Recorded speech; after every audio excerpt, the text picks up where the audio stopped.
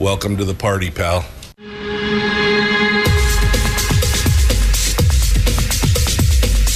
The Michael Dukes Show. The greed and the entitlement is astounding to me.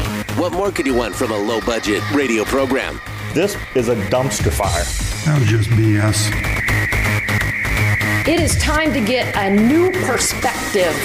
We know just what you need, and we've got just the cure. Open wide and prepare for a steaming hot cup of freedom. I just don't fathom it. The Michael Dukes Show, streaming live across the world. Across the world on the interwebs and around the state of Alaska on this, your favorite radio station and or translator, it is the Michael Dukes Show. We are... oh, man, it is, everything was fine up until just a few minutes ago.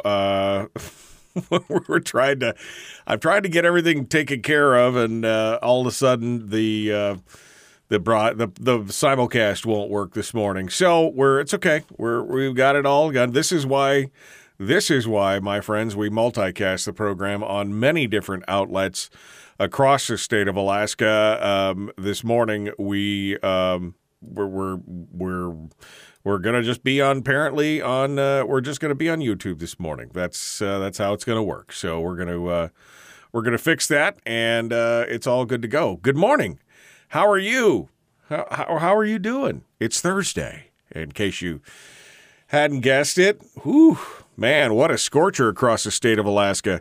Last night, the thunderstorms, big rumble, no rain. Lots of lightning strikes somewhere north of us, no rain. So I can only hope that wherever the lightning was striking, it was raining hard, because, oh man, it was a thundering hard last night, and we could really use some wet stuff here, getting a little crispy around here. But just a beautiful day, beautiful morning around the state of Alaska, and we are ready to dive into it. Today we are full. We've got lots of stuff. We're going to start off this morning here with a few headlines from around the state, including the latest on the election, the special election, and what's happening there with the withdrawal of Al Gross from the race. We'll get some details on that. Some of the other things, including some rankings. President Biden, by the way, has weighed in and is calling for gas holidays and demanding that the oil companies and the refineries, basically shortchange all their shareholders and instead reduce the prices to consumers, because, I mean, that's legal, sure, and everything else. So we're going to cover all those headlines and more. Plus, this morning at about 25 after, we're going to be dealing and talking with Kevin McKinley, who is a Republican candidate for House District 35. So hoping that we'll get a good conversation with Kevin in here this morning. We'll chat with him about that race. That is the only race, by the way, that has more than 5 candidates. So it will be the one race that is actually decided in the primary. I mean, all the other legislative races have got less, as 4 candidates or less. So every one of those guys is going to proceed on into the general for the ranked choice voting. But this one's got 5, so somebody's got to lose. Kevin McKinley is going to come in and talk to us about why he shouldn't be one of those, why he shouldn't be that guy. He wants to move on, and we'll talk about that here with him. Then in hour 2, we will be graced by the presence of Donna Arduin, former OMB director and economist, who is going to come in and talk with us today about, well, the ranked choice voting. We'll talk about the budget. We'll talk about the the CAFR and the audits and all the things that have come up here over the last few weeks. We were hoping that by today, because it was, like I said, a little birdie told me that midweek or late week, the governor would have the budget out. So it didn't happen yesterday. I kind of expected it to, but it didn't. And so we'll have some discussions with her on that as well this morning to discuss. And yes, no Facebook this morning. It did not want to talk to me at all. So that's unfortunate, but that's just the way it is. Some things will never change. It's not often I get to quote Bruce Hornsby in the range on the program, but there you go. That's what I wanted to do. All right. So headlines. Where do we start? This is an interesting story. We had mentioned this and talked about this here previously. The Division of Elections had been working on some challenges to candidate eligibility for a couple different candidates. David Eastman was the favorite target for this.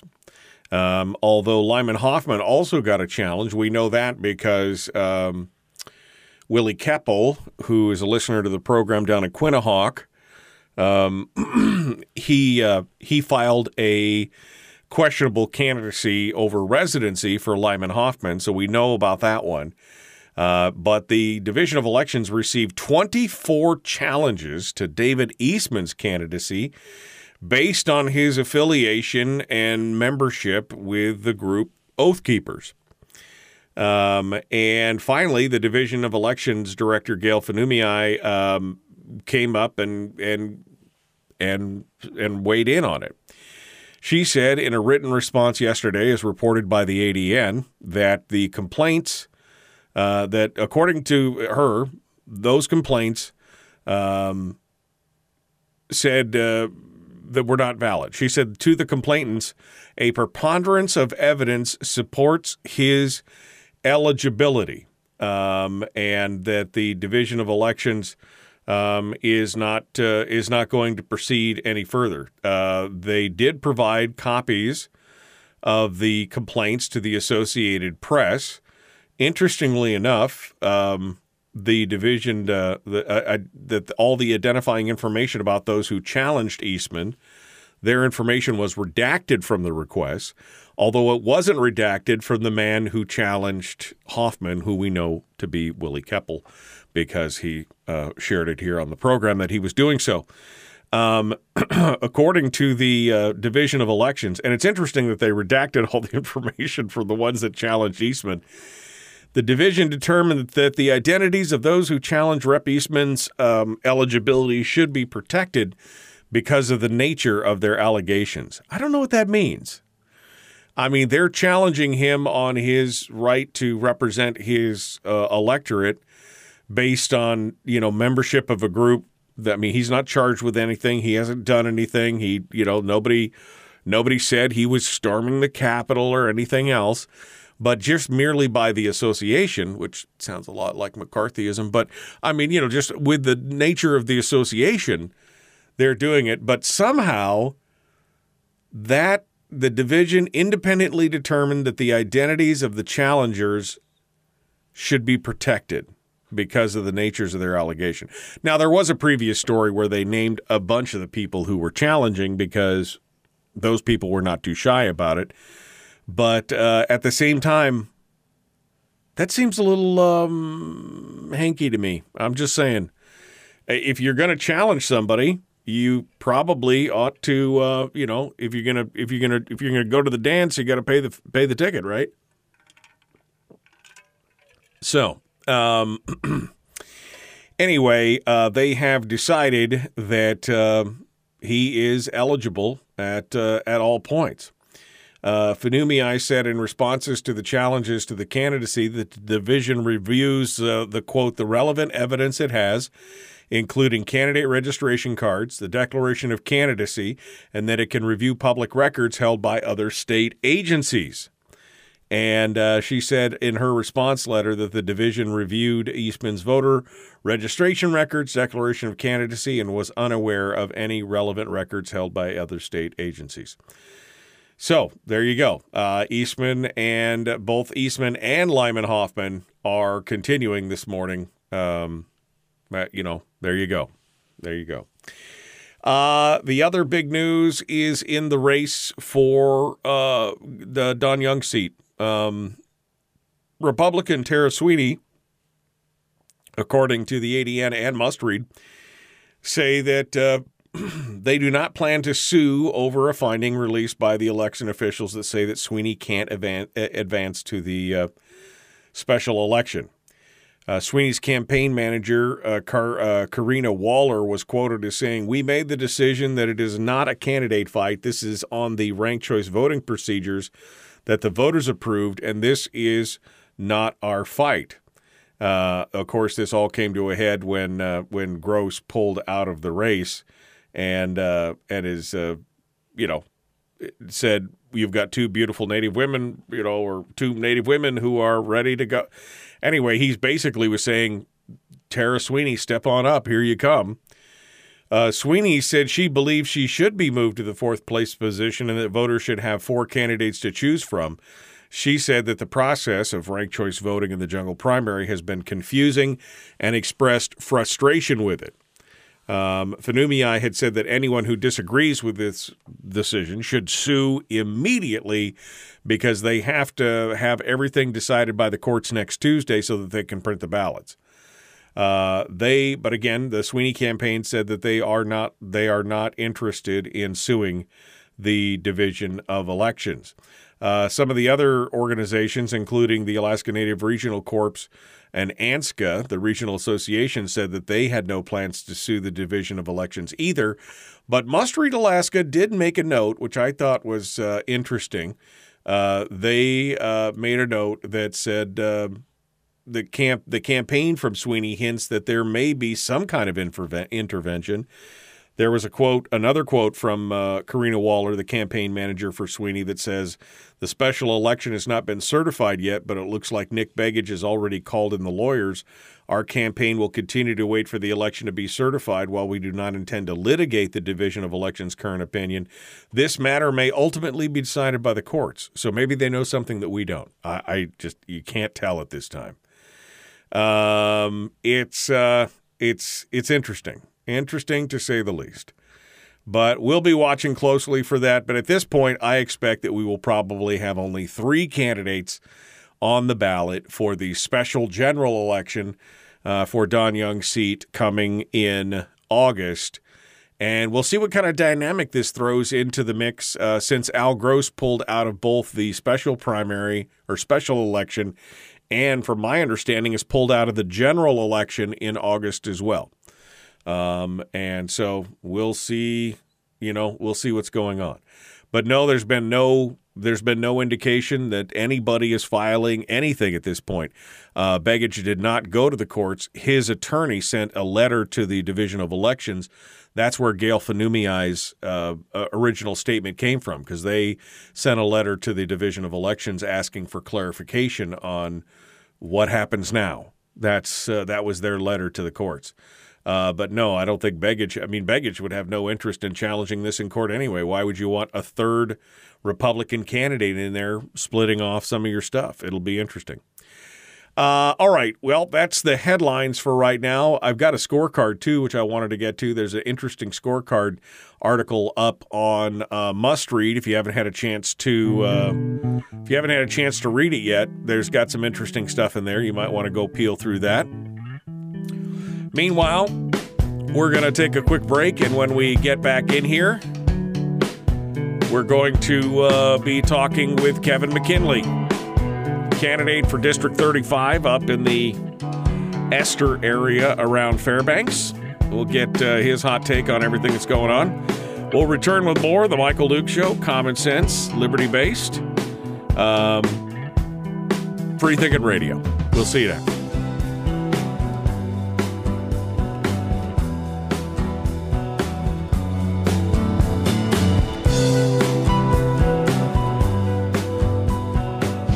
If you missed the show, you can listen to it on your time with Dukes On Demand. Oh, and it's free. Like America used to be. Streaming live every weekday morning on Facebook Live and MichaelDukesShow.com.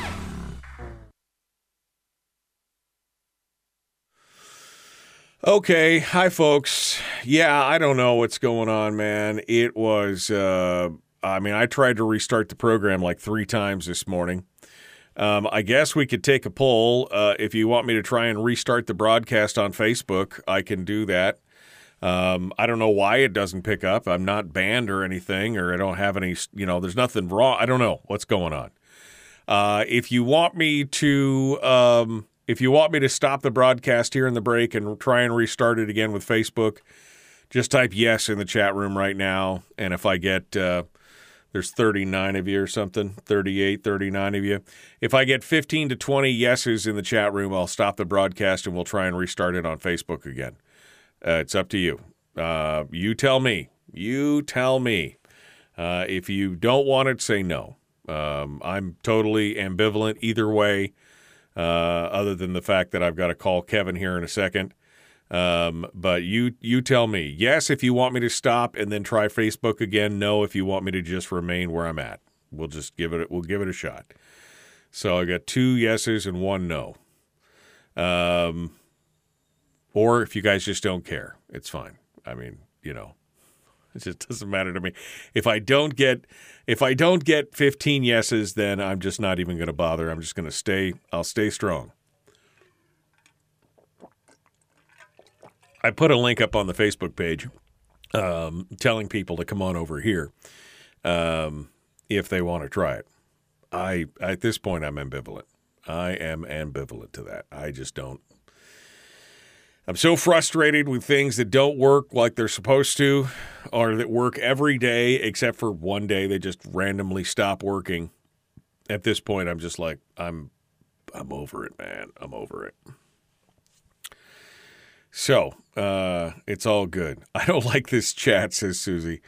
Well, I mean, I hear you. It's definitely a little bit of a different take, for sure. Well, so do me a favor. We've got 40 people watching the show on Facebook. Why don't you share? You can share this. There's a little button down there that says share. You could still share it to Facebook. So like and share the program this morning, and we'll give it a shot. We'll see what it looks like. All right. Okay. Let me get Kevin McKinley on the phone and see. There we go. Let me get him ready to rock and roll this morning, and we will go on from there.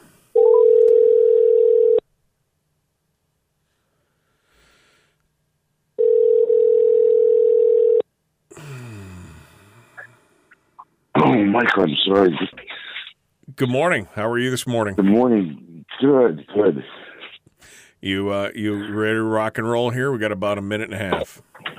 Oh God, I am so sorry. Yeah. No problem. Take your time here. Get some coffee. Get ready to go. I'll be right back to you here. I got you on hold before we jump back into the show. All right. Let's see. Let me see. You'll get more followers on YouTube, says Greg. It's 5:00 somewhere. Says, yeah, only 2 people said yes. So, I guess we're just going to suffer through on YouTube today. That's what it's going to look like. We're going to suffer through on YouTube, which doesn't bother me at all. Not at all. It's absolutely fine. We'll try it out today. And then all those people who went to Facebook and are like, where's my show? They'll just have to come to YouTube. That's how it's going to work. Oh, man. All right. You guys ready to do your thing? Ready to dive into this and get everything all ready to go? I know I am. All right. Just realized that something was not right. There we go. 30 seconds. Okay. All right. Now it's ready to go. That's the time frame. We are ready to go. All right, the Michael Duke Show, Common Sense Radio. Let's do it.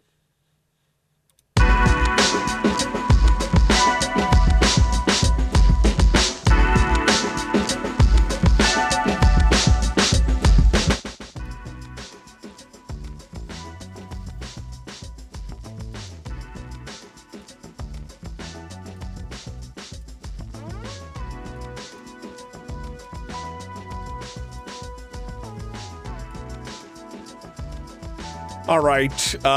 Good morning and welcome back to the program. It is the Michael Duke Show, common sense, liberty-based, free-thinking radio. Ready to dive into it with our guest and get a chance to chat about everything here this morning. Kevin McKinley, candidate for House District, used to be 5, now it's 35.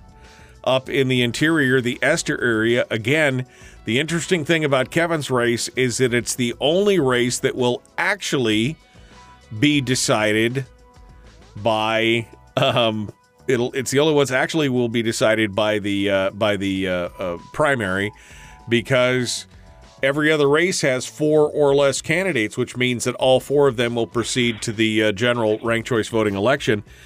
In Kevin's race, there's 5. So he's going to come in and tell us why he's the guy for the job. Joining us right now, Kevin McKinley. Good morning, my friend. Good morning, Michael. It's a beautiful day in your neighborhood. A little bit smoky up there today, I hear. Oh my gosh! If you're wondering why my voice sounds a little bad, is the smoke is so bad that I've actually got a sore throat. Oh man, a little adenoidal swelling in there. All right, well, maybe we'll get you a gas mask for Christmas or something, so you can make it through the Alaska summers. All right, well let's dive into it, Kevin.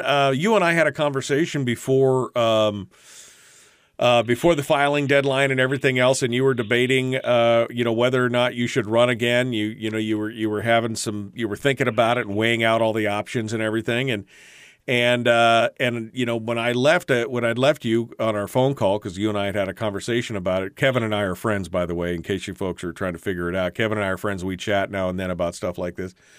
I wasn't sure what you were going to do, and then I was pleasantly surprised to see your name. So what was the final push, my friend? What nudged you over the edge? I think the final thing was looking who filed. We've got Ashley, I have a hard time pronouncing her last name, Carrick, I believe, who is Adam Wool's chief of staff, or was his chief of staff. And then there was Tim Parker, who was the president of the NEA. And I just looked at the 2 candidates and I said, well, I think we need a different option out there. And so I put my hat in the ring literally at the last moment. Right. So. Yeah, no, it's interesting to look at the conglomerate of candidates. I mean, you're already fighting an uphill battle because you're in a district that is purple to blue. There's not a lot of conservative feeling in that district, and so it becomes a tough race. What has been the reaction so far to people that you have talked to in the district?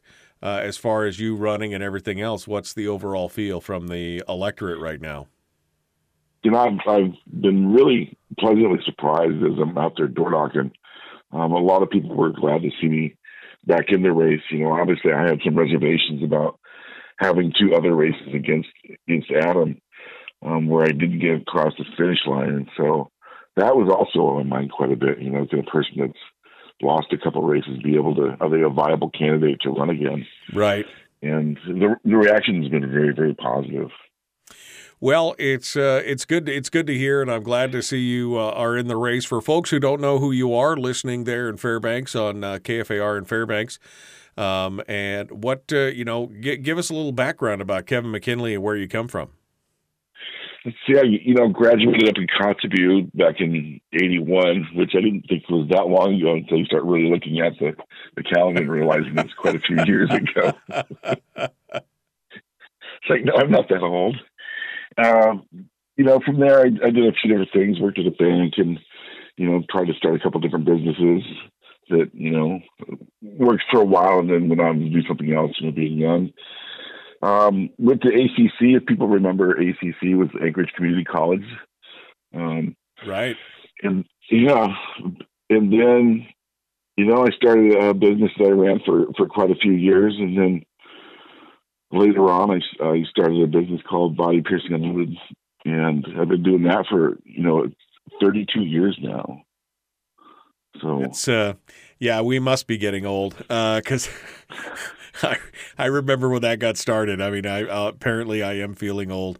And you decided, interestingly enough, you decided to throw your hat in the ring here a few years ago because you just had enough. I mean, what was were your sensibilities as a businessman, offended by what was going on? What was the initial push to get you to run in the first place? The very first race I did, I started off running for the borough. That was my intention. Right. And then I got a call from the Republican Party that said, "Hey, we heard you were going to run for the borough. What do you think about running for your district, District 5?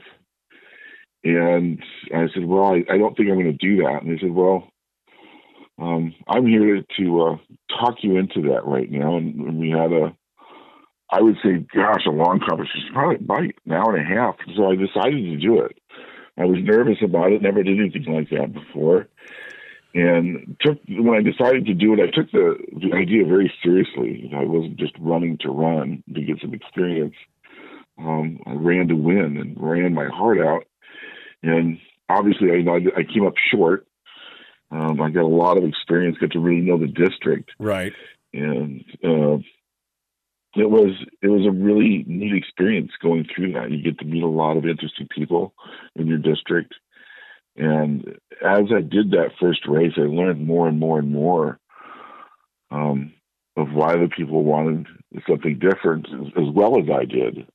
Right. And part of the thing that I wanted differently as a business guy is you looked at what was going on in Juneau and you said, "Oh my gosh, let's do a budget. Let's do a budget. Let's do a real budget. Let's do a zero-based budget." Right. Yeah, exactly. Let's do a real budget. And I think that's what a lot of people, especially business people, have seen is they've watched what's happened especially over the last 6 or 7 years, where they've, drawn down $14, $15, $16 billion out of savings, and regular business people go, "Oh, that's not how you're supposed to do it." I mean, either make the revenues match or make the spending match, but you can't do what you're doing here, continuously. Not for long. Yeah, not for long. It's definitely a self-licking ice cream cone. It's going to go away after a while. So, I mean, budgets are a huge thing for you. In that regard. And the other thing, of course, I mean, is your district talking about the PFD? Is your district talking about or is ranked choice voting a big thing right now? What are your, for me, walking the streets, when I ran for the borough assembly, my favorite part was meeting the people and talking to the people and working with them. What are your folks telling you right now? What's their hot button issue as we come into this election? It's really hard to say that there's one hot button issue because the district is so large that there's really a diverse group of people in there. When you start looking at the different precincts, if you look at Lakeview or the Dale Road area compared to, let's say, up in Chena Ridge and Chena Pump, you get a very different group of people. Yeah. And there's a lot of people that have different views on the PFD for sure. But I would say overwhelmingly, if you want to try to put those together to see if they've got any common ground, it's that let's get this decided and quit going back and forth on it. Quit fighting over it, right? Put it out of reach. So your personal, philosophy on this, on the PFD, do you think it should be enshrined in the Constitution just to get it off the table? Should it be just decided that way? Should we have a spending cap? Should we cut the PFD? Should we just have a leftover PFD? Should we follow the current statute that's on the book? What's Kevin McKinley's take on the PFD right now? Well, you threw a lot of different choices. I know. I'm sorry. I'm giving you multiple choice. That was like a PFD salad there. It was. And I'm trying to give you multiple choice here. So, but tell me where you're at here. What are your thoughts on the PFD overall?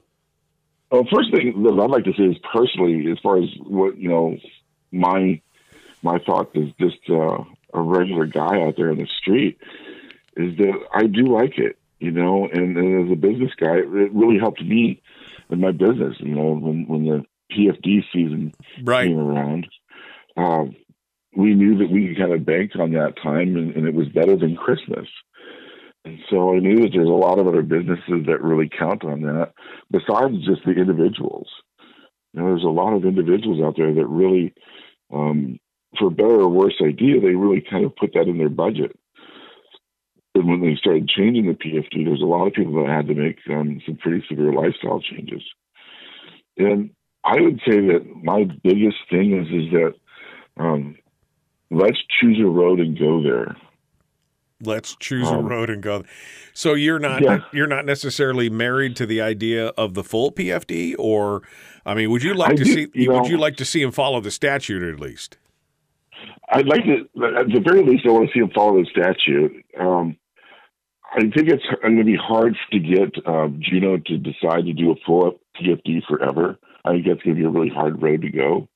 And to do that, we're going to have a really a big group of Republicans in there, and even some of the, as you probably see, there's a lot of Republicans that don't like the idea of a full PFD. Right. No, they'd love to spend that on government, right? That's the people's money, but they would love to spend that on government instead of following the law instead. Well, the other problem is that when you say follow the law, there's conflicting laws. You've got the POMV, and then you've got the original formula that was, and I'm losing a date here, it's in the morning, of when the PFD started. Right. And so it seems 79, like, 79, 80, yeah. But the thing is, that law was there first, so should we repeal SB 26, the POMV, or should we repeal the statutory formula, or should we at least enshrine one? And that's the question. Here's the thing: they created the problem with these conflicting laws, and shouldn't the people have a say in this, Kevin? Shouldn't the people, if you're going to change the formula, shouldn't the people have a say in that? I think the people should have a say in it. Although I also believe that the people elect their representatives to go down there and make decisions for the state, and so I think that's something that that is the way the government works. And it seems like our legislators don't want to even bring up the topic, let alone decide something. Right. And when I'm going back to the idea of knocking on doors again. In my district, the biggest thing that people would say is do something. Quit making this to where this is an issue that sucks up so much time. It sucks up all the oxygen out of the legislature. Right. And that's really the biggest message I get. And that really covers from, the really nice, affluent neighborhoods to the very, I don't want to say poor neighborhoods, but, less affluent neighborhoods. And I would say that's the biggest common denominator of everybody is do something. Right. Well, quit making this, a topic that we just sit there and fight over. You could be in the barber shop and get into an argument about the PFD, and all of a sudden you got people, angry and, I don't want to say screaming at each other, but, having very, very, aggressive arguments. Is that a good way to put it? I guess, yeah. Contentious for sure. Aggressive, probably as well. Yeah, absolutely. It is a frustrating thing. They're again treating it like a volleyball. They keep lobbing back and forth across the net at each other all the time, and we spent the last 5, 6, 7 years just doing that. Creating. The most contentious environment in the legislature that's possible. So you would work towards either giving people a vote on it, either fix the PFD formula, follow the law, or change it, but give people a voice in it at the same time. I think that people really like the idea of having a voice. There's a lot of people out there that would like to have their voice heard. My district is really interesting because, you've got to remember, like you said, it's a very blue district. And then Esther, I don't know if you know the parts of Fairbanks very well, but a big part of Esther got added to my district, which is very, very blue. And it's known as one of the precincts that votes heavily. As a precinct. Right, so, right. No, it's definitely an uphill battle for you. I mean, again, with the changes and everything else, it has gone more blue than purple. You're definitely facing an uphill battle. So walking in with your Republican elephant spurs on and trying to kick stuff around and say you're going to make all the changes, probably not going to fly. In a lot of, so you're going to have to walk softly on this and try and figure it out. And another thing that my district, I would say, overwhelmingly wants is somebody to go down there and actually work with people and work with legislators instead of just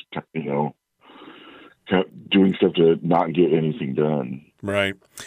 I hear that a lot, for better or worse. Yeah. Well, and again, it puts you in a tougher situation because again, you can't come off as a complete, as a conservative ideologue because, you wouldn't get the nod. You wouldn't get the nod to be able to go down there and do that.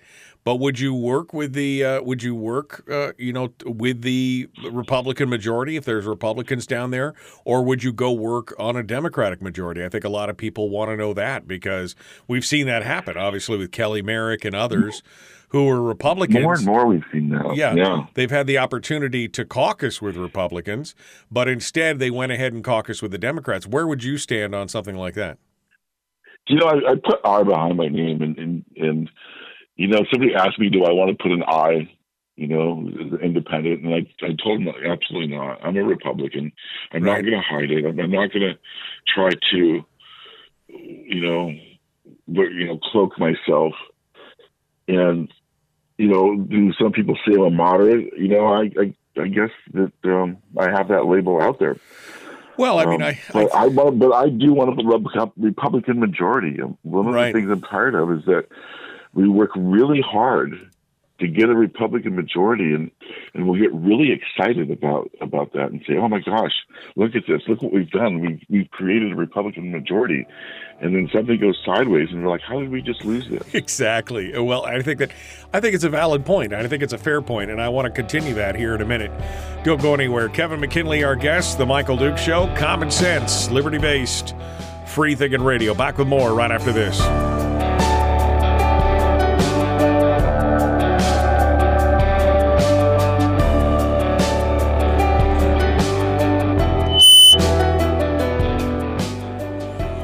Hey, don't touch that button. That was not the button to touch. Sorry. Hope I didn't blast your ears out. All right. We're going to continue in this vein here in just a minute with Kevin because, I see that there's already some comments in the chat room that Kevin may not be your cup of tea because he's not strident enough on certain things. But the problem is, for example, let me just throw this for an example out there. We're going to cover this when we get back to the radio, so I don't want to go too much into this. But if you plonked a David Eastman or a Mike Shower down into Kevin's district, the possibility of them winning is very low because, again, it has to do with the makeup of the district. Yeah, Kevin, he is a moderate Republican, and I don't have a problem with that because, again, that's the place that he lives and that's where he's at, and he's got a better chance of helping the majority and doing those things, even though he and I may not always agree on everything because it's going to give him an opportunity to win over this district, and maybe through his, being Republican, but being able to work on those things, but willing to work inside a Republican majority, that'll help us. So I'm not one to throw the baby out with the bathwater, personally. That's just me. So, let's see. Juanita says, who has Kevin talked with in Juneau? Or I would say it would be the whole state. But who has Kevin talked with in Juneau about the history of the fund, the budget, things like that? Have you had any conversations with other experts or anything else, Kevin, as far as the history of the fund and the budget in the state? When you look at the history of the fund, excuse me, I've got smoky throat here. when you look at the history of the fund, I think we've really strayed far away from it. And, I'm losing names here in the morning. The original creator, Hammond. I was trying not to say it like it was right. Hammond. It was a permanent fund. It wasn't like a semi-permanent fund, and I believe that we've really strayed far away from the intent of this. And I really think that the Supreme Court made a mistake and made it to where this is an appropriation. I think that's really where this sideways. I think you and I are in total agreement on that for sure.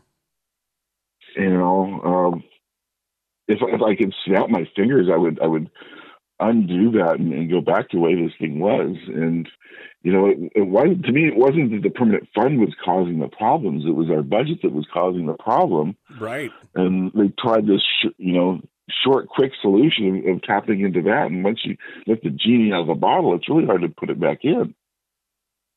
No, I mean, I agree with you totally. I mean, that's the thing. This was not a problem of the PFD bringing down the budget. The problem was the spending is what was bringing down the budget. And for years, the PFD was a simple transfer. It was not an appropriation. It was not money in, money out. You could thank Bill. And that was the first call. Yeah, and you could thank Bill Walker for changing that up, and then the courts for backing it up. I mean, I agree, and I think that's a perfect answer for what you see is the real problem. The problem is not the PFD. The problem was not the people getting their slice of the money of what they were owed. It is, in fact, the budgetary process and the people who are spending the PFD.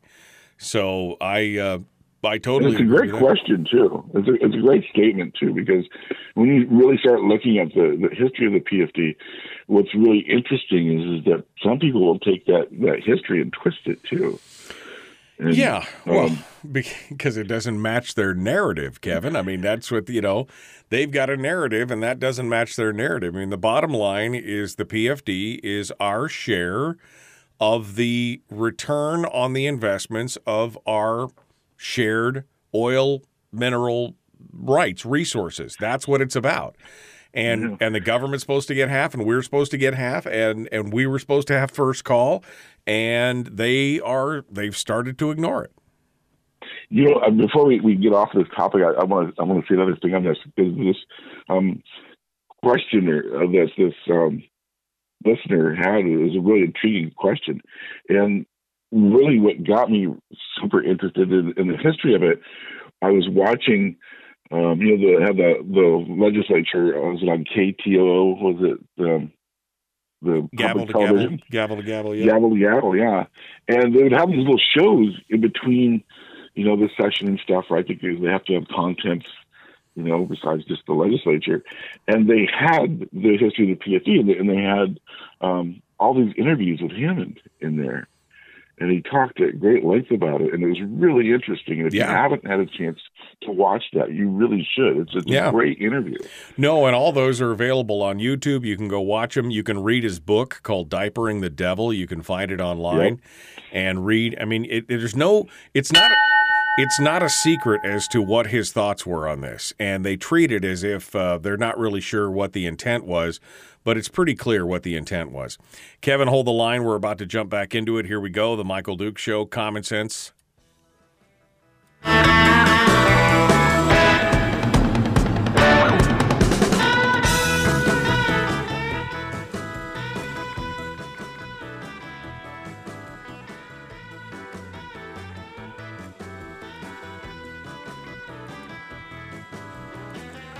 All right, we're continuing now with Kevin McKinley, candidate for House, and now the new District 35. Before we went to break, a couple people in the chat room have said, this guy doesn't sound like he's uber conservative. And I don't think Kevin ever claimed to be. But again, think about his district. I would rather have a moderate Republican in there than a stalwart Adam Wool Democrat. I mean, that's just the way it is. Kevin may not be in 100% agreement with me, but at this point, He's the best. He's the best chance we've got of helping to solidify a Republican majority. And you're saying, yeah, that's who you'd be working with, because I think you and I had a conversation about how frustrating it was to watch, Kelly Merrick, self-destruct the entire Republican caucus that was coming through, and that's something that it upsets you. That was hard to watch. It was. I mean, it's horrific, and so you definitely would stand with the Republicans in this and not split off to the coalition majority or whatever. Because again, like you said, you've got the R on behind your name. You've got the elephant on your lapel. That's what you believe in. And you may not agree on all the specifics that every other candidate or Republican does, but you are standing on the party platform, right? That is correct. And I believe that sometimes you just have to accept that you're going to be in the minority too, which when you talk to a lot of legislators down there, it's absolutely awful. Yeah. But sometimes, you just have to. That's the cards you were dealt. And I think that I would rather be in the minority than kind of switch sides, so to speak. Yeah. Well, because again, that's a hard moniker to shake off. That's a hard mantle to shake off when you do turn coat. It's a hard thing to run against. And before we get off that, it's one of the biggest questions I get when I go to events and talk to people. It's all that question is always there. So I'm glad that person asked that. I think candidates are going to always have that question: are they going to stand by the party, and are they going to join a coalition? Right. Well, and the answer is that I'm going to be with the Republican Party. Well, and I think, again, the reason that everybody has it on their mind is because they've seen the devastation that can be wrought from something like that. Absolutely. Absolutely. Kevin McKinley is our guest. District 35, by the way, it was the former District 5. Now District 35 with redistricting. It's up in Fairbanks, and it includes the Esther and UAF area. So, again, a pretty blue district. How have you reconciled that with some of your people that you've talked to, Kevin? Because again, obviously, it's not all Democrats or more progressive folks. There are some Republicans and conservatives in there. But how do you reconcile your position, to people who come up to you and go, "Oh, well, you're a Republican. I would never vote for you." Yada yada yada.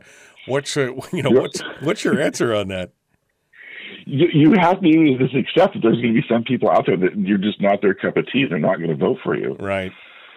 And, like I said, there's a lot of blue out there. And when you're knocking on doors, there's a lot of times you just don't know what you're going to get. We have these little apps that try to help us get an idea of where we're going. But, there's a lot of U's and U's and N's out there. And so literally when you knock on the door, anything could happen. And I've been, escorted off the property, get out of here. It's happened. You really? Just got to smile and go on with it. Yeah. Yeah, no problem. Okay, we'll see you later. Don't shoot me. All right. But ranked choice voting, though, has changed that a lot. Right.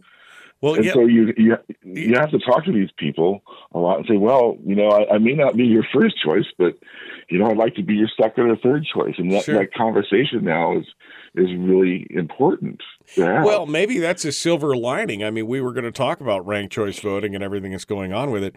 Maybe that's the silver lining in this, is that you now can say, hey, I might not be your first choice, but, could I at least count on you for being the second choice? That's an interesting, it really comes back to a different strategy altogether now. And like you said, my race is the only race out there that's got a jungle primary or qualifies for a jungle primary, and ranked choice voting will be definitely a factor in there.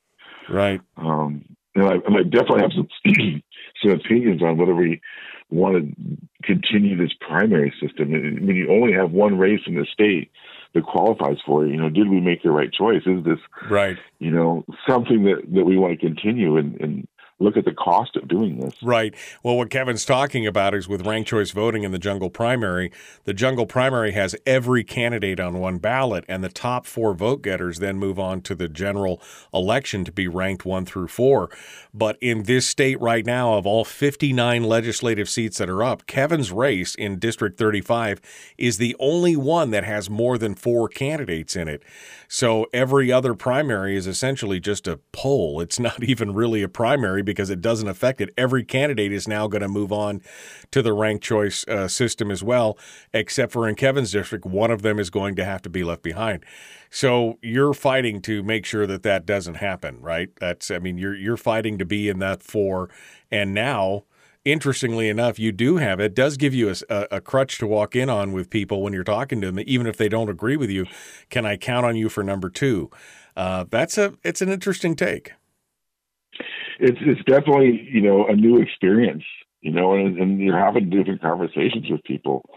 And there's a lot of people out there that, aren't happy with ranked choice voting because it was promised to be something more simple. And I've surprisingly had a lot of conversations with Democrats that are coming out now and saying, I don't really like this.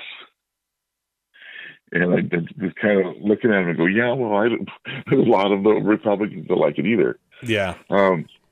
And what's the strategy for ranked choice voting? How do you go about it? Right. And the one thing that we're finding out is that the campaign is going to take more money. Yeah. Absolutely. Oh, absolutely. That's probably the biggest thing. Kevin, so that makes campaigning harder. Yeah, no, it definitely does. You have a website up, Kevin? I didn't see a website for you. You have a website up yet? We're in the process of getting that up. It should be up here like very soon. Making the decision to join the race at the very last minute kind of put me at a disadvantage. I'm behind just a little bit. Yep. But it's almost ready to hit the button. Okay. All right. Well, less than a minute here. Final thoughts, Kevin McKinley. Why should they vote for you in House District 35? Hit me with it quickly. I'm a very pro-business, education and public safety. And those are my 3 big platforms. Mm-hmm. And I think that one of the things that Alaska needs is a friendly business environment so we can have the state grow and do the things that we really want to do out there. And I think that one of the things that will help that is having a legislature that's actually ran a business and has written a paycheck. Right, exactly. That's a big plus for sure. Kevin McKinley, candidate, House District 35. We'll visit with him again soon. Kevin, thanks so much. We'll go a little deeper next time into your thoughts on the PFD and the budget. Thank you for being part of it today. We appreciate you coming on board. Not a problem, Michael. Glad to be here. All right. Hold the line for just a second, Kevin. Folks, we got more coming up. Donna Arduin's going to be joining us in hour 2. The Michael Duke Show, Common Sense Radio. Kevin, I wanted to give you just a chance to one final bite at the apple, so to speak. Just to see what your thoughts are on if there was anything that we missed or anything that you wanted to talk about that we didn't get a chance to shout out about. So here's your opportunity, my friend. I think that one of the things that Alaska needs, and that we really have to look at is us losing population and losing a lot of young people here. Mm-hmm. And the reason that we're losing a lot of young people here is there's no opportunities or very few opportunities. And so you'll have them go to school, whether it's high school or college, and then all of a sudden, the next thing you know is they're leaving. And we need to change that. If we're going to grow the economy, we've got to fix a lot of different pieces in there. Yeah. And when you talk to the business people, one of the things that they want is consistency. And they want to be able to plan. And it's, one of the biggest things that I hear from the business community. Absolutely. Well, yeah, absolutely. And like you said, the PFD has a big effect on the economy overall. between government regulation and interference. I mean, as a pro-business guy, any regulation or requirement, I mean, you've had to deal with probably DEC and all the other different state organizations. Any kind of regulation causes problems, and then, of course, the PFD being taken affects the economy as well. Those opportunities are taken out. You could create a business in this state if you knew that the economy was going to continually get that injection of cash flow every year and everything else. So, I mean, I think that makes sense. Yeah, we need a pipeline from education to jobs. Jobs fix a lot of problems. And if you look at the state now and the whole country, everybody's screaming about needing, more workers. And so we have to compete in that environment. We need to keep the people that are up here. We need to compete for them. Absolutely. Kevin McKinley, my friend, thank you so much for coming on board. I appreciate it. And good luck with the smoke. And we'll find you a gas mask or something you can be squeezing oxygen through. Thank you, my friend. Good to talk with you. We'll talk with you again soon. Thank you. All right. Thank you so much for calling in and joining us this morning. All right. Kevin McKinley for House District 35. All right. Let me go over here and one more. Yep, there we go. Let me reach out to the one and only Donna Arduin. See if we can get her on the line. Coming back in. Good morning. Good morning, young lady. How are you doing? Well, I don't think you can call me young, but thank you. I'm well, doing well. Lovely young lady. It's my prerogative as an old man to do that, so that's how it is. I'm older than you, Michael. Well, I'm not saying. I never asked. You don't ask a lady her age. That's not how it works. All right. Are you about ready to jump on board here? Yes, I am. Okay, good. I was hearing myself back. I'm hearing myself back in your phone. Are you listening online at the same time? No, I'm not. Okay. But I am on speaker. Okay. I'm hearing myself back. I was hearing now I'm not hearing myself back. Okay. All right. I just want to make sure we're not getting the echo. Oh, it's still echoing a little bit. Maybe we can try it off the speaker just to make sure that I'm off it now. You're off it now. And look at that. No echo. Okay. Must have been your speakerphone. Okay. All right. Well, I apologize for making you have to hold the phone, but we'll be right back to you, and we'll get back into this here in just a second. Okay, let me jump on board. Donna Arduin, our guest, and we're going to talk about some of this stuff. I see Susie said something about that you should vote for Reuben McNeil in District 35. Reuben McNeil is Adam Wool's is I don't know. Okay, vote for Reuben McNeil. Just why? I guess my question is why. Either one would be good. I would be happier with either one of them than Wool's staffer. No, that's the other one. I can't remember what his staffer's name is. Anyway, either he or the NEA guy, I would be happy with that. But why? I'd like to know. And Susie didn't respond, so I'm just curious as to what the deal is there. Everett says Fairbanks is dead set against PFD raiders with few exceptions. Well, I mean, I guess it depends on where you're at, Everett. People in the university district would probably love to raid the PFD. They like that. They're not dead set against the raiders. They support the raiders. I mean, you've got Bart LeBon and Steve Thompson and Click Bishop. They're all PFD raiders. So is that really true? Now, I know Elijah Verhagen is running against Click Bishop. And he is, we're going to have a conversation with him here in the near future to talk about that. But I think your statement is overly broad and really doesn't hold up. If Fairbanks was so dead set against PFD raiders, they wouldn't have reelected, Steve Thompson, Bart LeBon, Click Bishop, and everybody else. The only two things you can say about that is that Rob Myers and Mike Prax got in.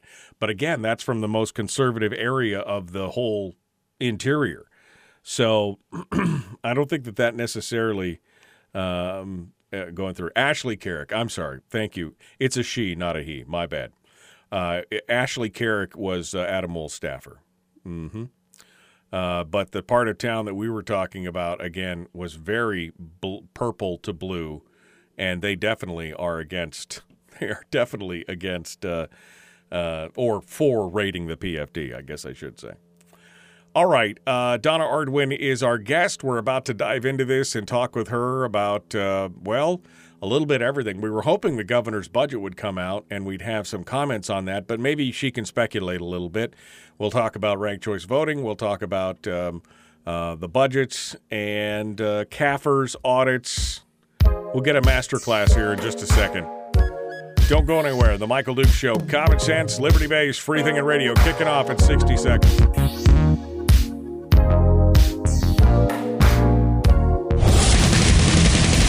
Whoa, buddy. Put that thing back in its holster. We haven't gone anywhere. I don't understand. Check out the MichaelDukesShow.com for information on how to get access to the podcast. Welcome to the party, pal.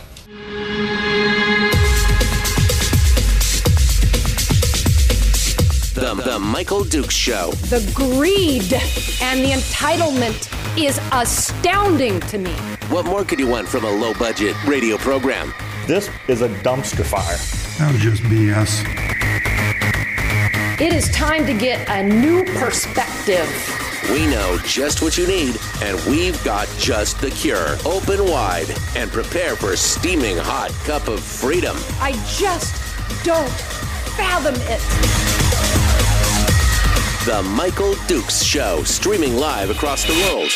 Live around the world on the interwebs at michaeldukeshow.com, where you'll find the live stream, the podcast, all the social media links, and everything else. And live around the state of Alaska on this your favorite radio station and or translator, which you will also find a list of those on michaeldukeshow.com if you want to go over there and find it.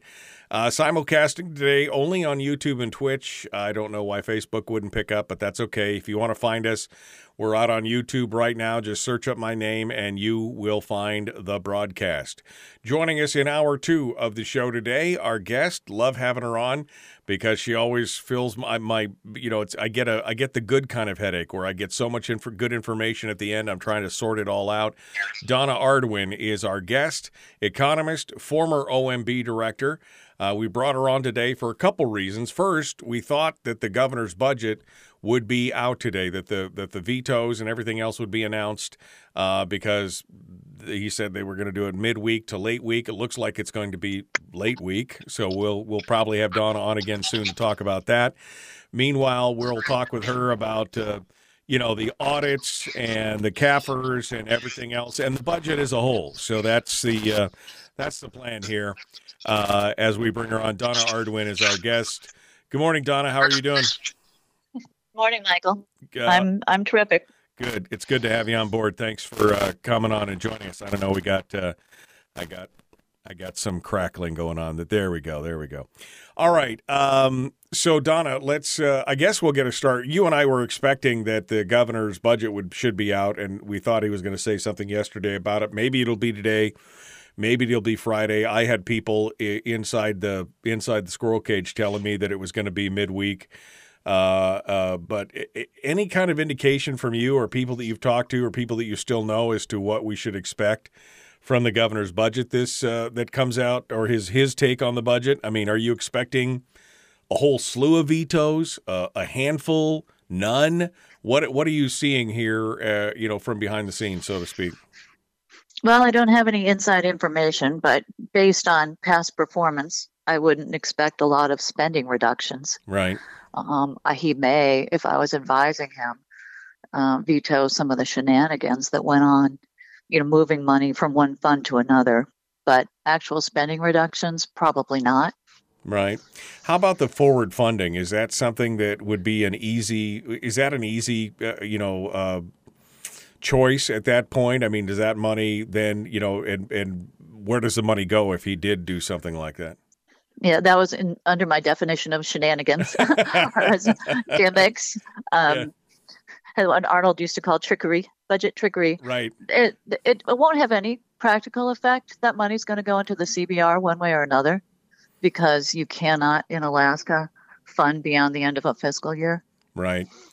But still, if I were he, I would veto it. Right. Well, and that's, I mean, you and I have talked about that. It's what I call voodoo accounting, where they, basically shuffle money back and forth and say, look what I did. I saved us money by, but what they've really done is moved it from one account to another or accounted for it differently or whatever. This is part of the problem. I think this is why Americans, but Alaskans in general specifically in this case, are so frustrated, because we keep hearing these stories about, oh, we've done this, we've done that.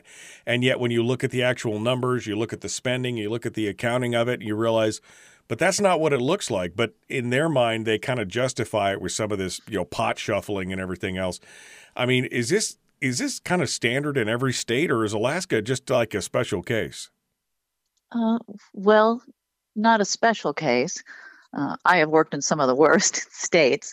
When I arrived in New York, Illinois, and California, for example, a lot of that had gone on in the past, and the governors I worked with spent a lot of time with me, cleaning it up.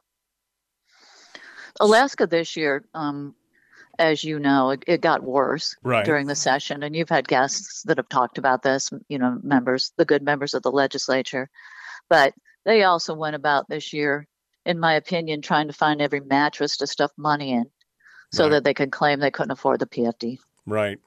And can you give us some examples of that? I mean, they're taking money. Are you saying like general fund money? They're forcing it into other programs or other pots of money and then saying, look, Ma, no money left? Or is that kind of what was happening? Yeah, let's see if memory serves. You mentioned the forward funding of education. Moving funds into the statutory budget reserve, which is fine, except then they use that to tell the agencies they can overspend. We'll get to that in a few minutes. I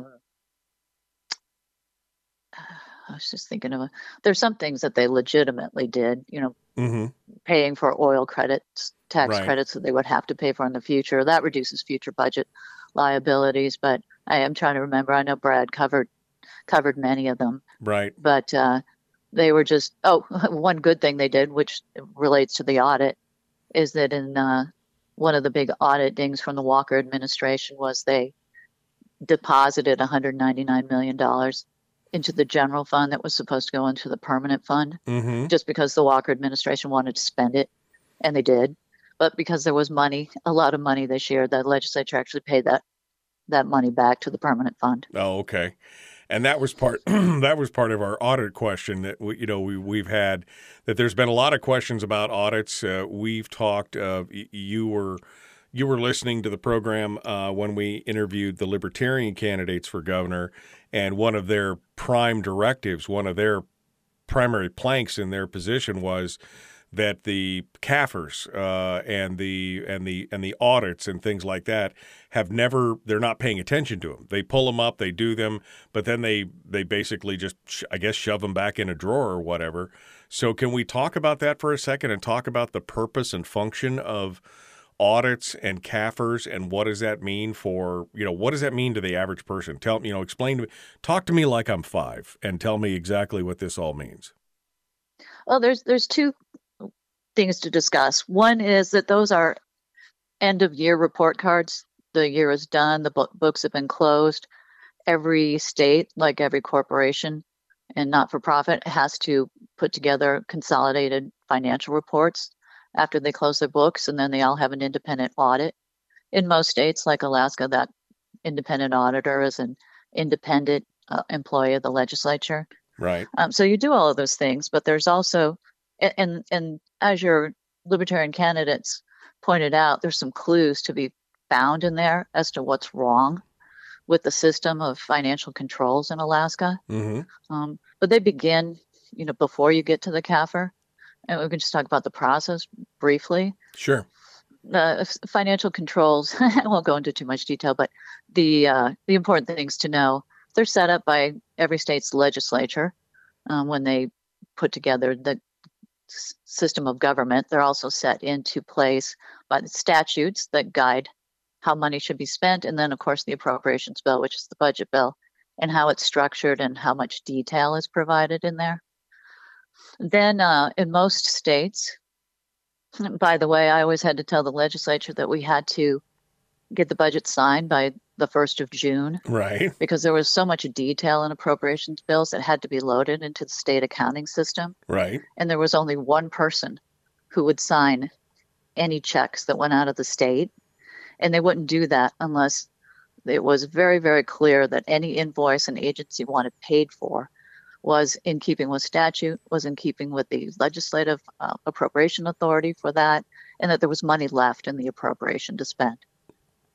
And they had to have it signed by June the 1st to do it. Here we are, the 23rd. We still don't have the budget out and available. What does that do to the? I mean, what does that do? What is functionally? What does that do to the state and the spending and the budget as it sits now? So one of the first things that your guest noted about the CAFR, and if you read it, you'll see this, is that spending authority lies with the agencies in Alaska. And so they can just start spending money. It's very, very different than other states with the complex system set up. Moreover, the Alaska legislature gives broad authority to agencies to move money between lines. So it really doesn't matter what the detail is. Right. And I'm being a little hyperbolic, but compared to other states, I mean, in Alaska, there's one line for the university system. In other states, even with their board of governors, there is, I'll say in Florida, every university has detailed appropriations and told what they can do with the money. And by the way, the performance contract that's associated with that, like you have to graduate students in these majors within 4 years and keep your tuition below 10,000, things like that. Right. None of that takes place. Right. It's a single line. And you were talking about moving money between lines. This has been the big argument about having funded but unfilled positions in various departments. I know somebody just mentioned Tammy Wilson in the chat room. She was one that she documented. I mean, there were hundreds of unfilled positions in the budget. And if you've got a position that pays, $70,000 to $100,000 a year and you don't have it filled, then that's money that you're saying that their authority gives them the opportunity to move that money into some other part of the budget afterwards and just do whatever they want with it inside their own budget, right? Right. So the legislature could change that. But I feel for Tammy and the other members, the good Republican members who are trying to trace these things down and figure out how to save money, because the administration can always stay, 3 steps ahead of them. And what do you mean by that? I mean, when you say 3 steps ahead, like they found some positions and the administration goes, well, what happens? Well, the administration, no, we're using that money for something else. Then why then why aren't you appropriating it for something else? Why are you appropriating it for a position that's unfilled? I mean, I guess that would be my question and argument. Because the legislature gives them the authority to do that. Right. The other thing that the legislature does and has done traditionally in the appropriations bills, I think this is a Walker device, but is also tell them that they can overspend their appropriations. So remember I hate to get into the complicated, but the CBR votes. Right. We spent a lot of time talking about the so-called reverse sweeps. Right. There's another CBR vote that took place every year. We didn't put this into the governor's first budget, but the legislature does, which says, by the way, if you want to overspend, you can pull, so many $100 million out of the CBR. And they have the legislature vote on that at the end of the budget and says, by the way, they call it a backstop. Here's a backstop of a few $100 million that you can spend. This year, I believe in their attempt to not have to give the minority any input into the budget. Right. The House Republicans, for example, in the budget, they said, we don't want any 3/4 votes this year. So they first appropriated the money into the statutory budget reserve, which is just a part of the general fund. Right. And then they said, now we're going to give you a backstop out of the statutory budget reserve. Wow. I mean, the lunatics are running the asylum at that point to say, here's all the money that we're going to give you. Oh, and you've got this other money you can go into if you really want. I mean, there is no incentive for these departments to run smoothly or efficiently or, fiscally responsibly because, well, hey, we've got an extra $100 million that we can draw off of if we really need to. So go ahead. I mean, that's essentially what you're saying. Right. So then you get to your guest talking about the CAFR, and then we've talked about the audit, the financial audit of the annual financial statements at the end of the year. And so one of the things that you see in the audit reports, and Bill Wilikowski points it out, is that there's a lot of overspending by the administration, including under the Dunleavy administration. Look, Donna, I got to say this. I've been following this for a long time, and I had never – this is the first time in 24 years of doing this program that I've ever heard about the backstop and understand. And this is why we need you on the program. Donna said, just for folks out there, she's like, well, I hope I'm not too dry. And we need this information. We don't know this. I mean, we're not following every discussion and we don't understand the accounting procedures. The fact that the legislature, I knew that they could transfer money with inside their own, budgets and things like that.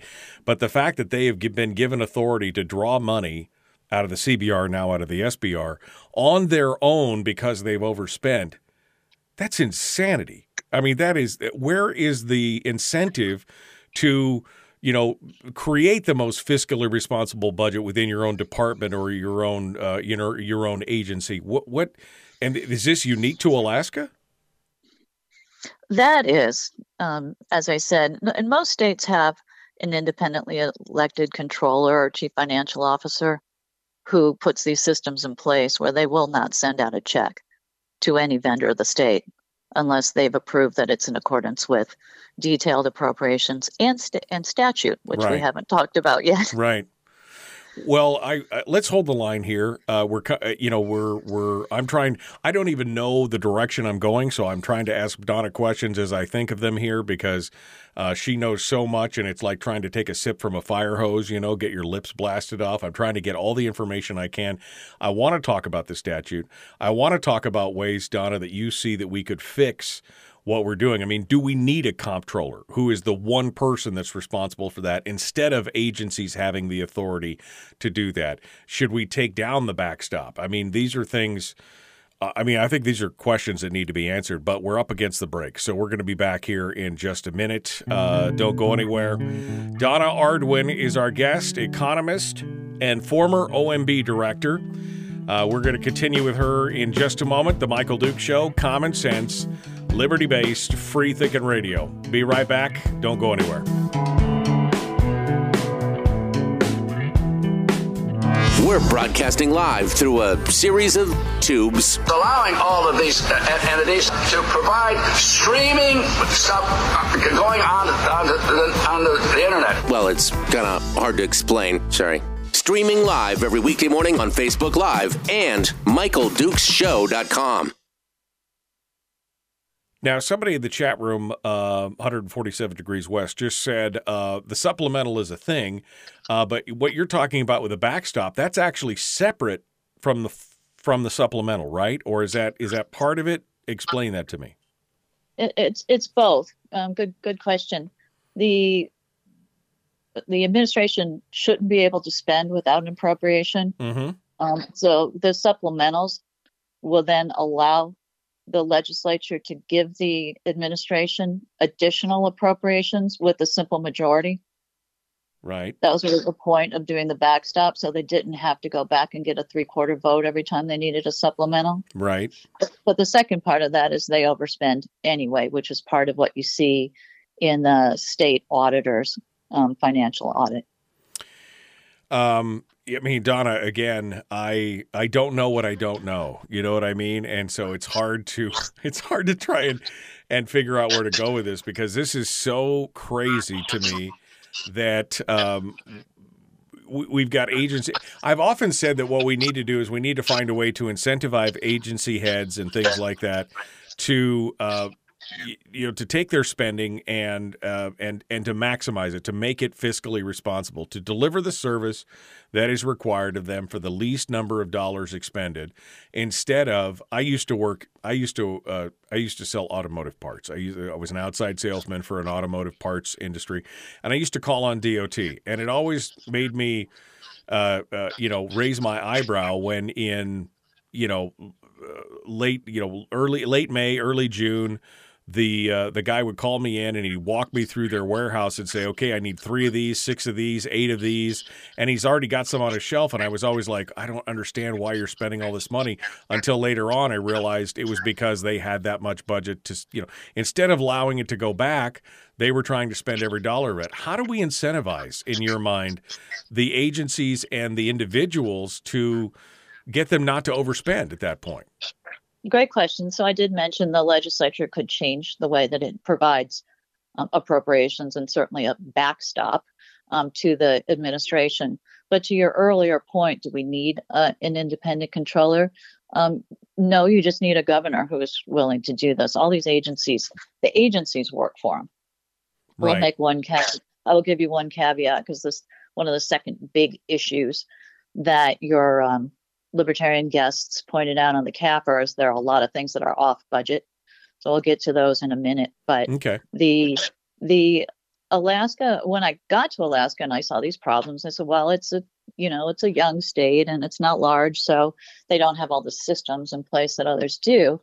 But I did find some, not on my own, some great statutes that made me happy, which give OMB a great deal of authority. First of all, to require the agencies to have management plans, and second, performance measures. And those statutes are I would say that the letter of the law is being upheld, but they're really not being used vigorously as they could be. So a governor can do that and require the agencies to have detailed management plans before they spend any money. Right. And performance measures. Is it the governor's decision to allow the agencies to have that spending authority, or is that a legislative thing?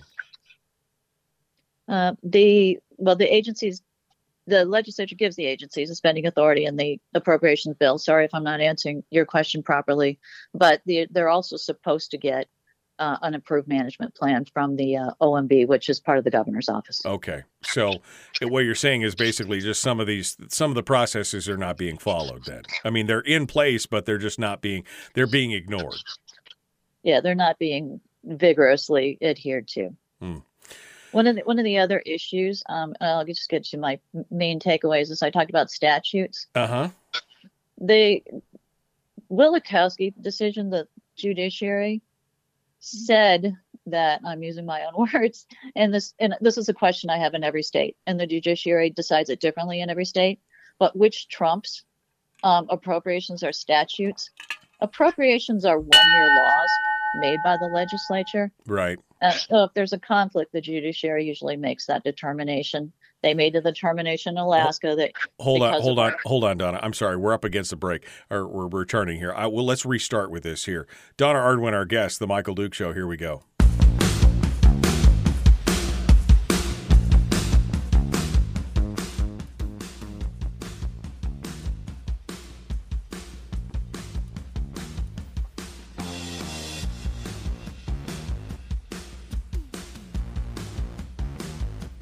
Continuing now, Donna Arduin, our guest, economist, former OMB director.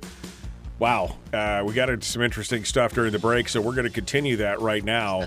We were talking about statutes, and we were talking about different interpretations of statutes and the importance of the Wielechowski decision as far as legislators deciding that they can or can't, answer these things. Donna, let's restart that portion of the conversation here. Yeah, so we all know that the judiciary in that decision said if appropriations, which are one-year laws, are in conflict with statutes, that appropriations trump statute in Alaska. But the judiciary did not say that the legislature can ignore laws. And so, when Joe Geldof and I were on your show one time, he was talking about SB 26 that none of us like, or speaking for Joe and I, and some of your listeners, but that statute cannot be ignored. Right. It's not an appropriation. And all of the other statutes that the legislature that are supposed to guide them that aren't appropriations it cannot be ignored. Similarly, and I always tell people, I know this is a shock, that your Constitution says that the governor's job is to faithfully execute laws, which of course is literally the job of the executive branch, right? Right. So the administration is not exempt from statutes, adhering to statutes. And one of the things that you see in the financial audit as well is when the auditor says, hey, you guys have ignored statutes. And everybody's like, oh, yeah, ho-hum, and they move on. Right. I mean, that's right. There's no recourse. Yeah, exactly. There's no penalty for that. And I think that is I think that's an enormous amount of frustration for people, both in the general public and those who are kind of fiscal warriors in the legislature. Is that how can you fix it if the system is so fundamentally flawed that people just flout the law in the case of the legislature or in the governor not fulfilling a statute in that way? What do we do? Michael, I don't know if I said this in the break, but I'll repeat it. A governor the legislature can change the way that they allow the administration to spend money. Right. And the fiscal controls of the state, but a governor also can control all of these things. And so what it takes is a strong governor who's willing to do it and willing to, I guess, buck the tides of popularity or whatever to follow the law and do what actually needs to be done. That's correct. Okay. There's one more bombshell. Okay. Which a big one that your guests referred to, I believe, in the CAFR. Yes. Which is that there are all of these entities that are part of the executive branch that are off budget. Right. I definitely want a description of that because how does that even work? Off budget stuff definitely sounds black booky and all kinds of stuff. It does. So you have the corporations of the state, the one legitimate corporation, in my opinion, the Permanent Fund Corporation. The rest of them, again, Joe Geldof and I talked to you about all of the reasons why we find them problematic. Right. But one of them being that they're off budget, the University of Alaska as well. So when you look at the financial statements, you'll see their assets and liabilities, but you don't see revenues and expenditures. Right. The legislature doesn't budget the revenues and expenditures. So they're running their own governments.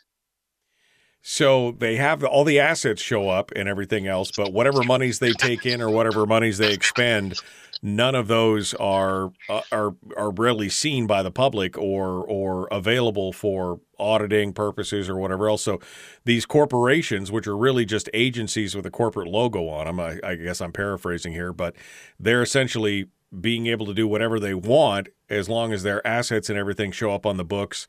Nobody else really cares. Well, and the legislature doesn't get that information either. I recall a meeting when then Revenue Commissioner Bruce Tangeman and I asked one of the corporation's staffs to come in and take us through their books. And, the outrage was just tremendous. Like, how dare you ask us to show us our books? Oh, yeah, it was a tough meeting because they were not happy about it. University of Alaska, when we started going through and working with them, saying what kind of reductions can you take and how long does it take to implement things, take us through your processes. It took us, I had some great folks sitting in a room with their finance staff for days, hours and days, just to even try to sort out their financial information. Well, I mean, just on the face of it, Donna, that just, I'm sorry, and pardon my naivete, but that just doesn't seem right, that these corporations could be taking in and expending monies, which are essentially public dollars, and doing whatever they want, and then not having no accountability to report them back to anybody. How does that happen to begin with, and how do we fix it? Well, so it can be fixed. And when I went in front of the finance committee and said all money is green, Right. I wasn't just talking about the different funds of the general fund. I was also talking about all these off budget corporations. Now, you can put together an all money is green budget, but you have to have a governor who's going to tell the corporations that they need to do that. Yeah, because I mean that's really concerning to me that you've got these organizations that, again, and it sounds like it's almost perfunctory that they're just like, oh, here's our assets and everything else, and that's all you get.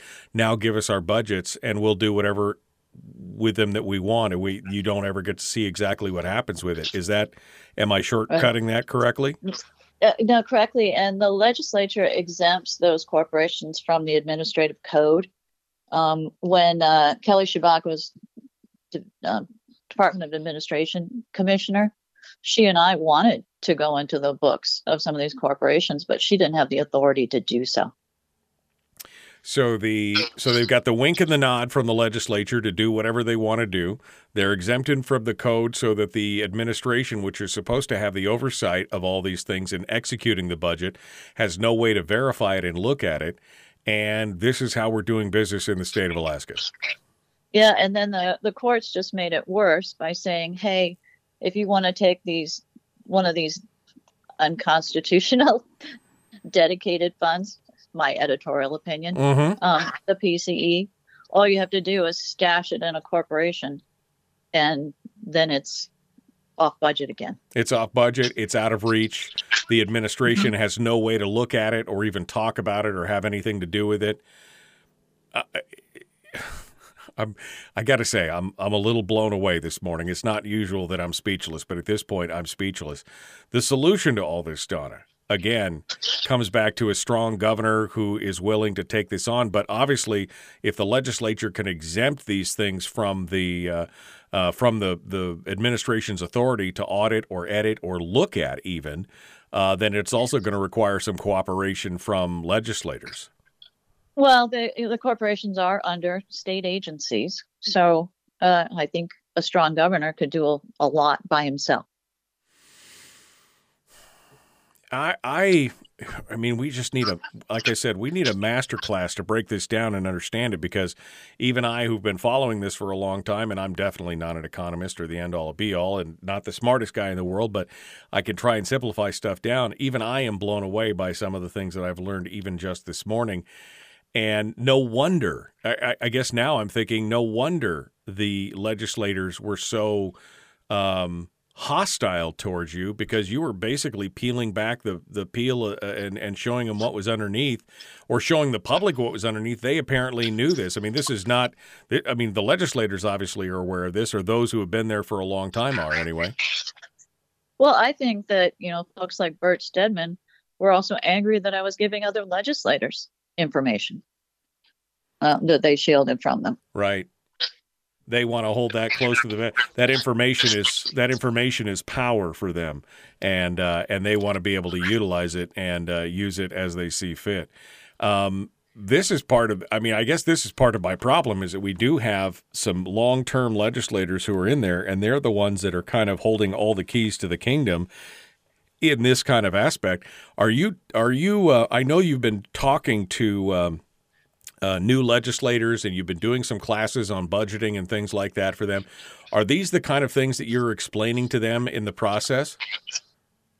Yes, anybody who wants to hear it. And by the way, I don't know if you recall, a couple of years ago, I got to meet you in person when Michael Chambers had a weekend class. Yeah. For legislators. Yeah, you came down and did the show in studio and everything else. That was a lot of fun. It was. Michael Chambers tells me he's going to do it again this year. So that would be just terrific. But anybody who wants to learn, I'm happy to give them my time. Donna, we're coming up on the break here, and I could keep you up to the top of the hour and we could talk more about this. I don't know how much more you'd like to lay out for us, if you have a roadmap for a solution or anything, or I could let you go now. I don't want to take up a bunch of your time. It's up to you. Well, I'll give you one more thing, aside from the obvious the roadmap. That part of what we just laid out, what Joe Geldof and I laid out, was really, eliminating these so-called corporations.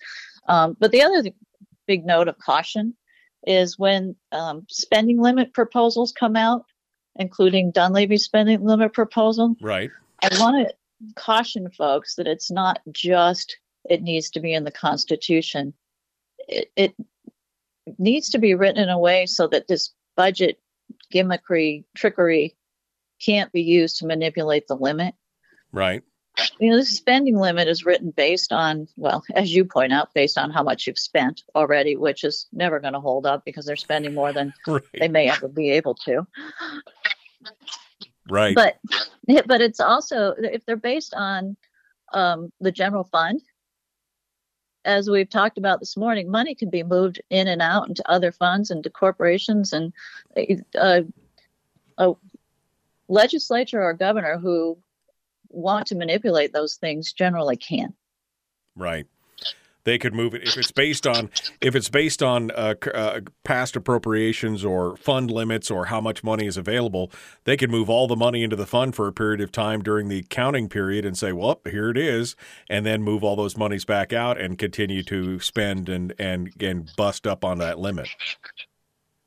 Yeah. So you have legislators there who are proposing things that I think can work. Ben Carpenter talked about, some of them talked about basing, using total spending, but you need to make sure you get all of it.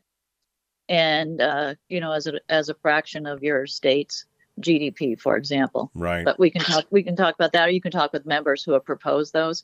But I just wanted to caution that because we see the Legislative Finance Division and others easily moving funds around to get them out of sight, out of mind, to confuse, they can also manipulate some of these proposed spending limits. I think I need a flow chart, Donna. I think I need a flow chart and a slide rule so that I can figure all this out. We need a legislative economics for dummies is what we need, a class for that so we can understand it and see all these things on their face as they were. Like you said, Bert Stedman did not like you sharing information like this with other legislators because they just don't know. Man, we've got to shine some light on this. I really appreciate you coming on board this morning and talking about it.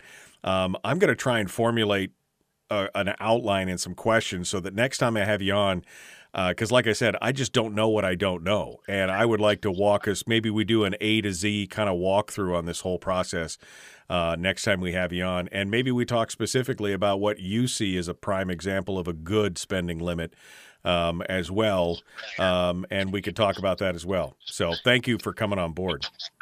Sure. Thanks, Michael. All right, Donna Arduin, hold the line just a second. Folks, we're out of time for this segment. We're going to be back with more in just a moment, and we're going to continue. We're going to open up the lines for your calls. This ought to be interesting. What are your thoughts on what you just heard? Because I'm shocked, I tell you. I guess I shouldn't be, but I am shocked about everything that's going on.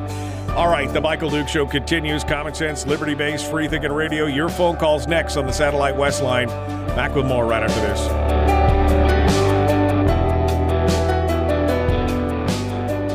If you missed the show, you can listen to it on your time with Dukes on Demand.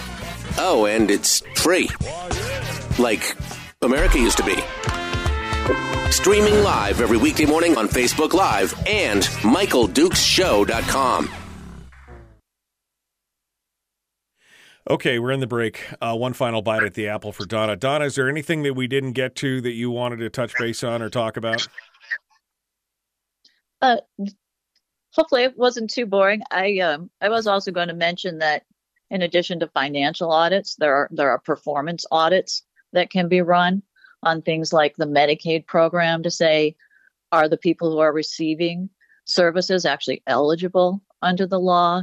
Are the payments to providers within diagnostic norms, right, for example? And those things aren't happening in Alaska as well. Kelly Shibaka and I had somebody come in and take just a pile of Medicaid expenditures, and they came up with millions of dollars in savings, but the administration shot it down.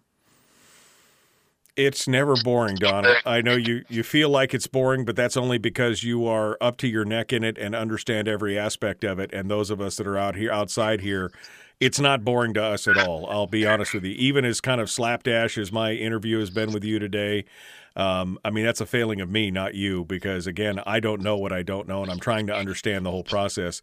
But just what you've shown us today is enough to make my blood boil a little bit and make me understand that we need a strong governor who will allow somebody like you to go in there and fix some of this stuff. We need another Donna Arduin, or we need somebody like Kelly Shabak who's willing through a couple different departments to go in there and clean this up, and we just don't have it right now. So hopefully a new governor will fix that problem. But Donna, thank you for coming on board. It's great, as always, to hear from you, and thank you for continuing to keep an interest in Alaska, because you don't have to. And I, for one, am extremely grateful to you for keeping your eye on what's going on here. Thank you, Michael. All right. We'll talk to you again later. Donna Arduin, our guest here on the Michael Duke. She doesn't have to do this, folks. She got plenty of other things to work on. Trust me, she's got plenty of other irons in the fire. She doesn't need to keep paying attention to what's going on in Alaska, but she does. And I, for one, am extraordinarily grateful for her, and I would hope that you are as well. All right, so we're going to continue ahead here. We got one final segment.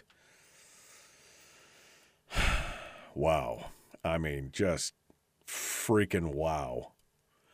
That backstop, and then everything else, and then the corporations and the off-book stuff. No wonder Billy Toyne and those folks were so turned up about that. I mean, yeah, I would be too. I would be totally. Thanks for calling the call-in line of the mic. Let's get that. We're getting the phone line set up and getting everything ready here. We're going to take some calls and see what you guys have to say about this and more in the final segment of the show this morning. Wow. All right. Got one line on hold. I've got them locked in and squared away, and we're going to get their name and where they're calling from here right now. Good morning. Who's this? Where are you calling from? Carlene and Kodiak. Okay, Carlene, hold the line, my dear. It's good to hear from you as always.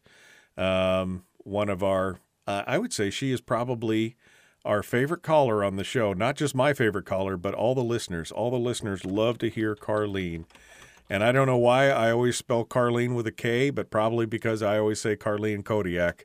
But I'm sure that's not what it is, but it doesn't matter. I know who she is. We're going to talk with her here in just a hot second. Dude. Yeah. I can't believe that Donna continues to think that this is boring. Every time I ask her to come on, she goes, well, I don't want to bore anybody. Donna, you're not boring. The only reason it's boring to you is because you know everything about it, and you know it's plain as day to you. The rest of us are gobsmacked. We're just like, we're just totally like, wow. Yeah. So anyway, good stuff. Glad you're catching up, Mike, says Fuzzy. Yeah, I mean, I feel like maybe I'm getting caught up on some of this stuff. I'm just getting caught up a little bit on this kind of stuff. We need Donna to put this down in a format that can be made into law or constitutional amendment. You know, what I think I'd like to do is maybe when Donna is back in the sorry about that, little frog in my throat. Maybe when Donna is back in the state and she's going to be doing this kind of new elected official training that Mike Chambers is putting together, maybe I need to sit in on that and take some serious notes so that I can. Again, I feel I'm never kind of out of sorts or put off doing interviews. I love talking to people, and it's never a hard thing for me. But with Donna, it's so much information. I'm trying to figure out how to frame the arguments. I'm trying to figure out how to frame the whole conversation. And it's always hard. It's always hard because I feel like we're jumping from topic to topic because I just don't know what's going on. All right, here we go. The Michael Duke Show, Common Sense Radio.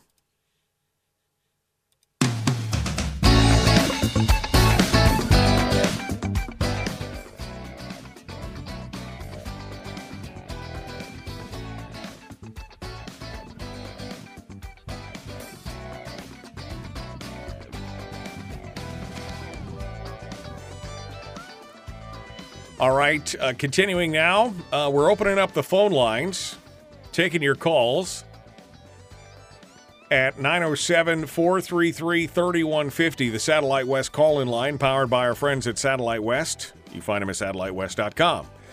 907-433-3150. What's your hot take on what? I mean, I'm just blown away. Gobsmacked was the word I used a minute ago. I'm just blown away by what some of the information that Donna just laid out on us. And, yeah, I mean, this whole thing is dirty. Let's see what Carlene from Kodiak has to say. We always love to have her on. What's going on there? Hello, Carlene. Hello, Michael. Yes, exciting, interesting.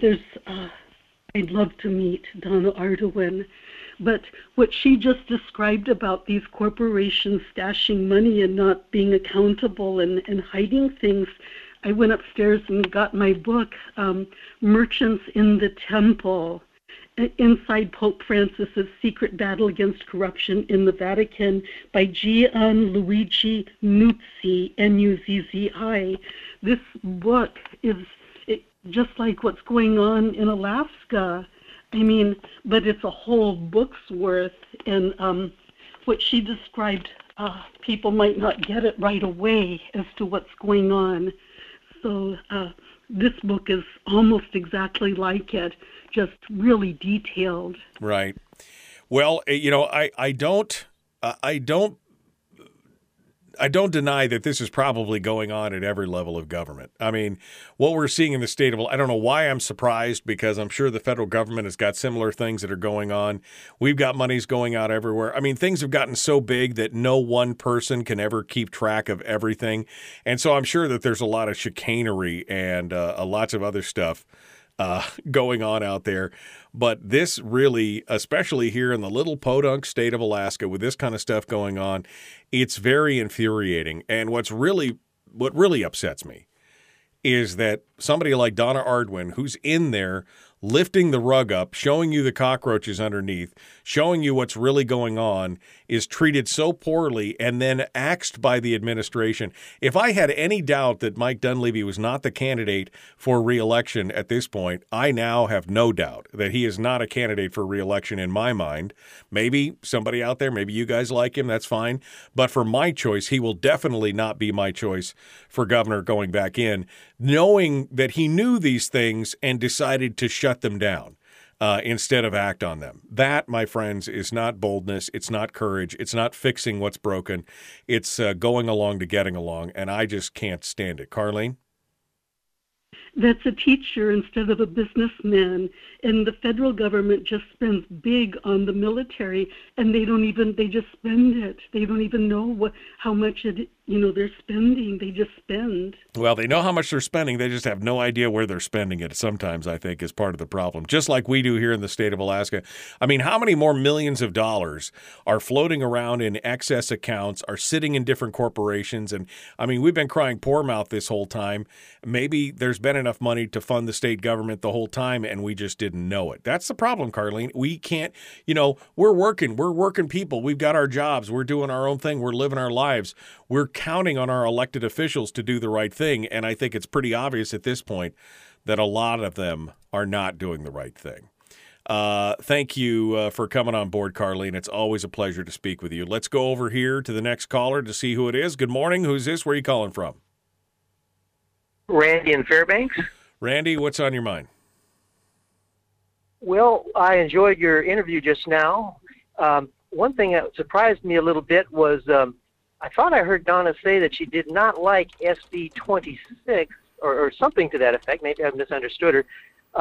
I think SB 26 is really great. It's the POMV law that was passed in 2018 to have a limit on the draw from the permanent fund, which is 5%, and provide some for the government. And it's in line with what the original purpose of the 1976 creation of the permanent fund.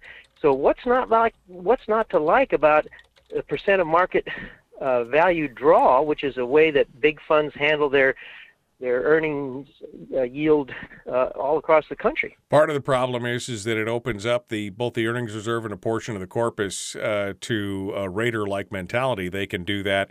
It also doesn't account for the fact of the ups and downs in the market. The 5-year rolling average formula of the statutory PFD always accounted for if you had a bad year, it would be folded into that 5-year rolling average, and it would depreciate and cause the permanent fund dividend to decline because of it. The POMV takes none of that into it. It just basically takes 5% of the fund, 5% of the fund, 5% of the fund, regardless of whether the fund is doing well or doing poorly. And that's part of the problem with it. And yes, she did say she did not like SB 26. And in fact, we've had conversations here over the last few days about maybe it's time to repeal SB 26. I've always thought it was a mistake. That was what they tried to do in 1999. That was the vote that the people of Alaska took in 1999. It was a POMV question that they were trying to factor into the permanent fund, and the people rejected it. 83% said no. But the politicians, they want access to that money, Randy. That's what it's about. It's about politicians taking the money. Let's go over here and see who else wants to sound off. Good morning. Who's this? Where are you calling from?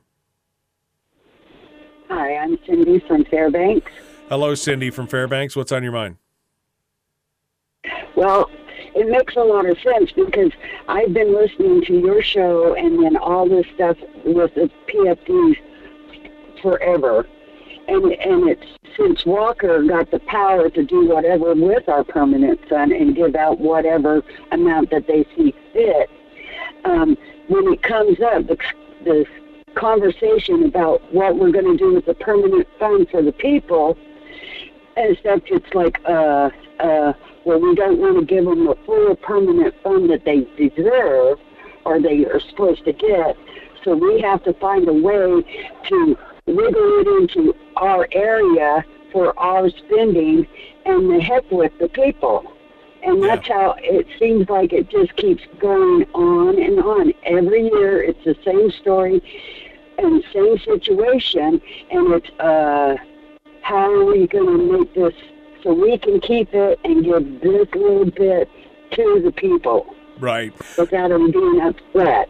Right. Well, I mean, and that's, that's part of the problem is, again, they're looking at, you've got a bunch of people in there who will prioritize government spending over private sector spending, who will prioritize government spending over the people. And that's really, again, the whole push behind SB 26 originally was because they wanted access to all that money in the earnings reserve and everything else. They wanted a stationary form of income that they didn't have to worry about, and they'll take it and take the PFD as well. And it's a horrific circumstance. Appreciate you calling from Fairbanks this morning. We are out of time for today. Man, that was a fast show. That stuff from Donna, my brain is still just wiggling around in the brain casing right now, trying to figure it out. Well, tomorrow's Firearms Friday. We'll have a lot to talk about with the new Senate bill and some other stuff. We'll consider that. And then maybe on Monday, I don't know, now I'm intrigued. We got to dive deeper into this. We need to talk more about it. We will continue the Michael Dukes Show. Common sense, liberty-based, free-thinking radio. Be kind to one another. Love one another. Live well. We will see you guys on Friday, tomorrow. We'll see you on Friday.